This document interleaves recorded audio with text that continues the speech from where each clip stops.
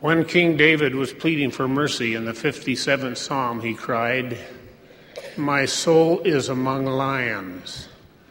I lie even among them that are set on fire, even the sons of men whose teeth are spears and arrows, and their tongue a sharp sword."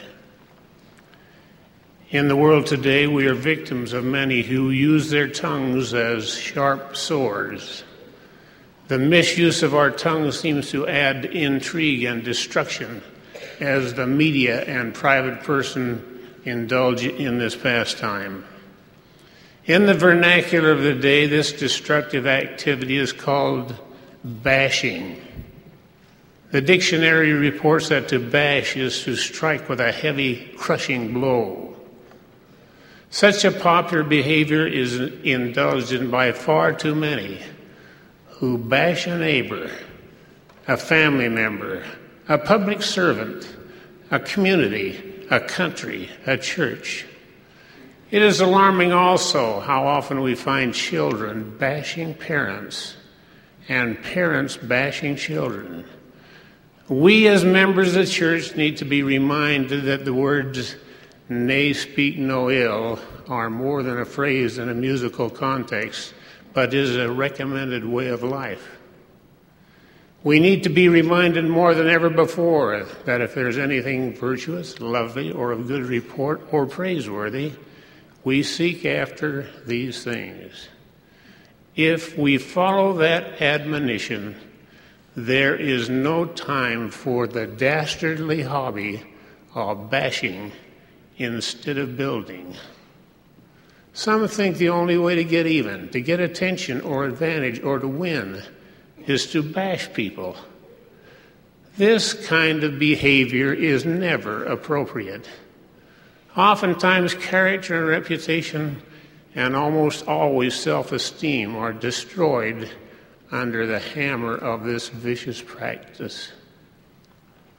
How far adrift we have allowed ourselves to go from the simple teaching, if you can't say something good about someone or something, don't say anything, to where we now too often find ourselves involved in the bash business. Even though reports and rumors pertaining to misconduct and misbehavior are readily available and can make good ammunition for those who would injure, bash, or damage, the Savior still reminds us that he who is without the sin may cast the first stone.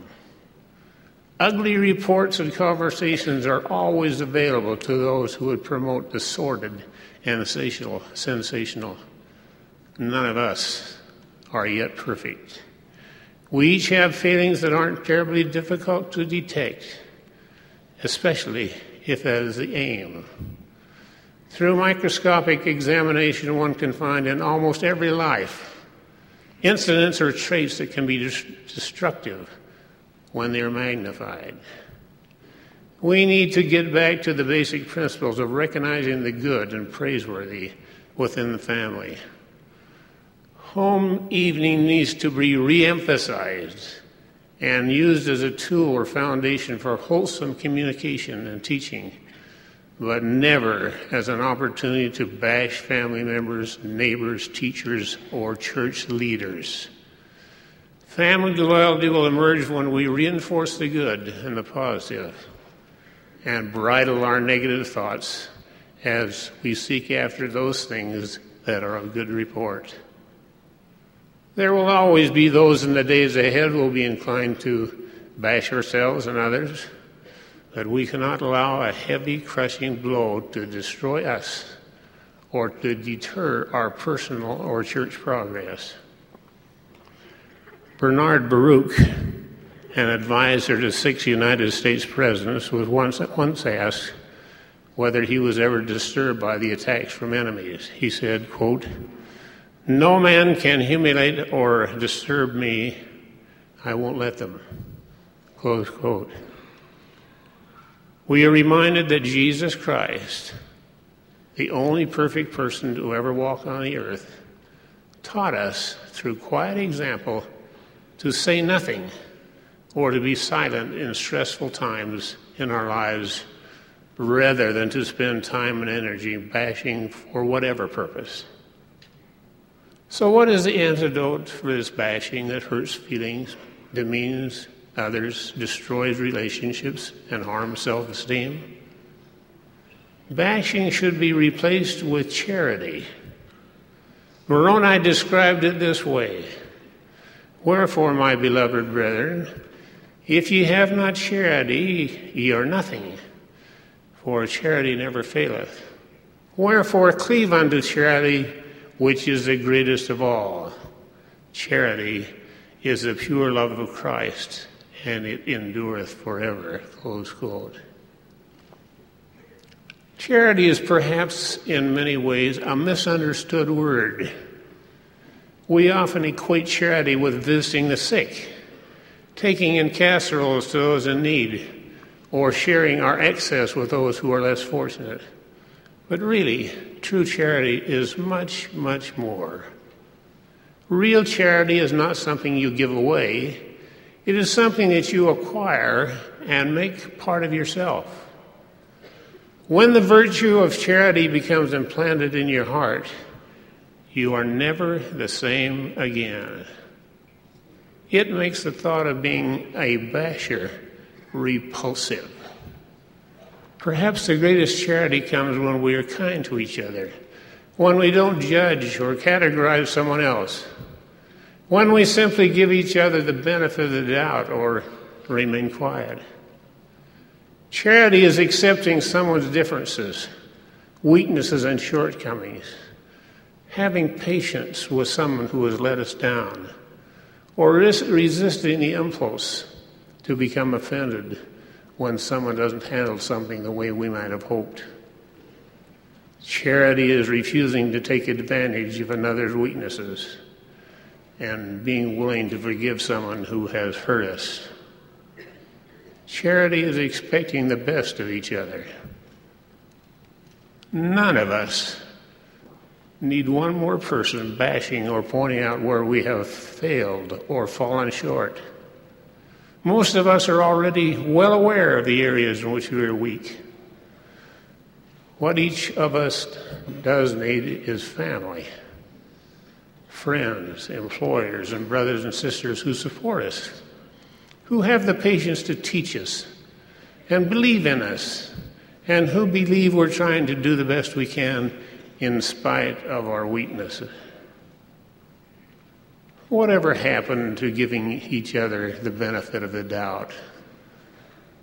Whatever happened to hoping another person would succeed or achieve? Whatever happened to rooting for each other? It should come as no surprise that one of the adversary's tactics in the latter days is stirring up hatred among the children of men. He, Satan, loves to see us criticize each other, make fun or take advantage of a neighbor's known flaws, and generally picking on each other. The Book of Mormon is clear from where all anger, malice, greed, and hate come.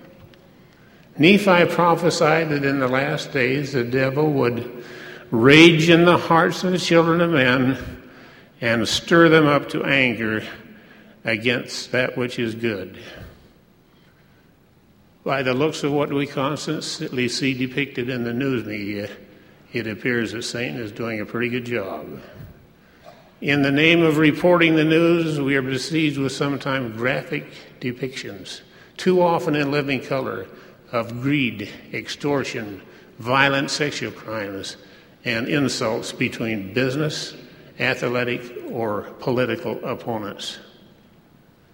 Throughout the Scriptures, a common thread seems to emerge. Let's consider the first, the Sermon on the Mount, which to our knowledge was the first sermon Jesus Christ taught his newly called disciples.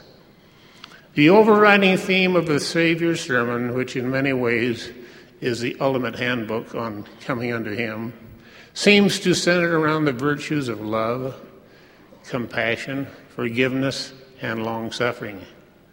In other words, those qualities that enable us to deal with our fellow men more compassionately. Let's look specifically at the Savior's message to the 12. They and we were admonished to be reconciled to thy brother, to agree with thine adversary quickly, to love our enemies, to bless them that curse us, to do good to them that hate us, to pray for them which despitefully use us and persecute us. We are even told, whosoever shall smite thee on thy right cheek, turn him to the other also. It seems interesting that the first principles the Lord Jesus Christ chose to teach his newly called apostles were centered around the way we treat each other. And then what did he emphasize during the brief period he spent with the Nephites on this continent? Basically the same message. Could this be because the way we treat each other is the foundation of the gospel of Jesus Christ? During an informal fireside address held with a group of adult Latter-day Saints, the leader directed the discussion.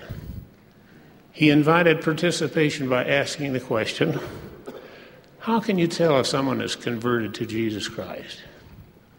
For 45 minutes, those in attendance made numerous suggestions in response to this question, and the leader carefully wrote down each answer on a large blackboard. All of the comments were thoughtful and appropriate, but after a time, this great teacher erased everything he had written. Then, acknowledging that all of the comments had been worthwhile and appreciated, he taught a vital principle. The best and most clear indicator that we are progressing spiritually and coming unto Christ is the way we treat each other. Would you consider this idea for a moment? That the way we treat the members of our families, our friends, those with whom we work each day, is as important as some of the more noticeable gospel principles we sometimes emphasize. Last month, the Relief Society celebrated its 150th anniversary. Its motto, Charity Never Faileth, has been a way of life for its members and others around the globe. Imagine what could happen in today's world, or in our own wards, or families, or priesthood quorums, or auxiliaries, if each of us would vow to cherish, watch over, and comfort one another. Imagine the possibilities. One young woman serving as a Stake Relief Society president, and at the time also laboring under the pressure of an especially challenged project, lost her temper one morning during a presidency meeting. The cause of her unhappiness had little to do with the question at hand, and was related more to the fact that at the time she was laboring under intense home pressure on a major task and was feeling frustrated and frazzled. Afterwards, she was embarrassed at her behavior and immediately called to her counselors to apologize for her outburst. Her friends in the presidency were generous and told her not to think another thing about it. Still, she wondered if they might think less of her now they had seen her at less than her best. But that evening, the doorbell rang around dinner time, and there stood the other members of the presidency with dinner in hand. We knew that when you lost your cool this morning, that you must just be worn out. We thought a little supper might help. We want you to know we love you. This woman was amazed. In spite of her outburst that morning, her friends were there to offer support rather than criticism.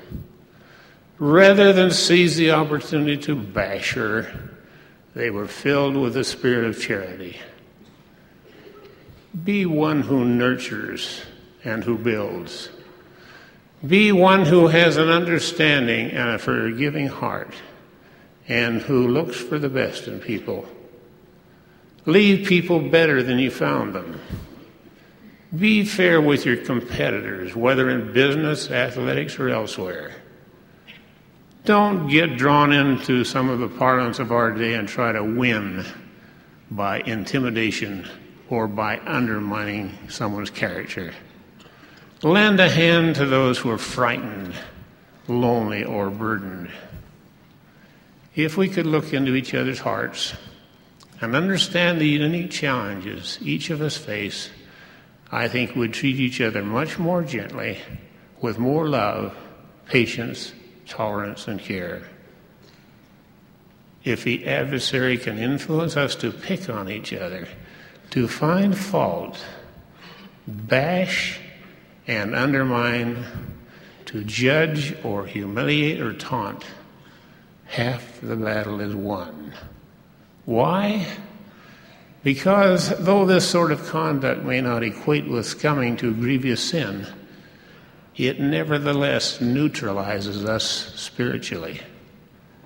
The Spirit of the Lord cannot dwell where there is bickering, judging, contention, or any kind of bashing. In biblical times, James warned us of the necessity to govern our tongues. Quote, "Even so the tongue is a little member, and boasteth great things. Behold how great a matter a little fire kindleth. And the tongue is a fire, a world of iniquity. So is the tongue among our members, and it defileth the whole body, and setteth on fire the course of nature, and is set on fire of hell." Close quote. Once again, may I emphasize the principle that we truly become converted to Jesus Christ, committed to Him. When we do this, an interesting thing happens. Our attention turns to the welfare of our fellow man, and the way we treat each other becomes increasingly filled with patience, kindness, a gentle acceptance, and a desire to play a positive role in their lives. This is the beginning of true conversion. Let us open our arms to each other, accept each other for who we are, assume everyone is doing the best he or she can, and look for ways to help leave quiet messages of love and encouragement instead of being destructive with bashing.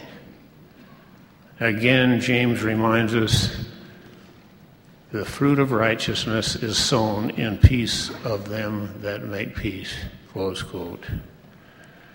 May God help us individually and collectively to know and teach that bashing should be replaced with charity today and always. I pray in the name of Jesus Christ. Amen.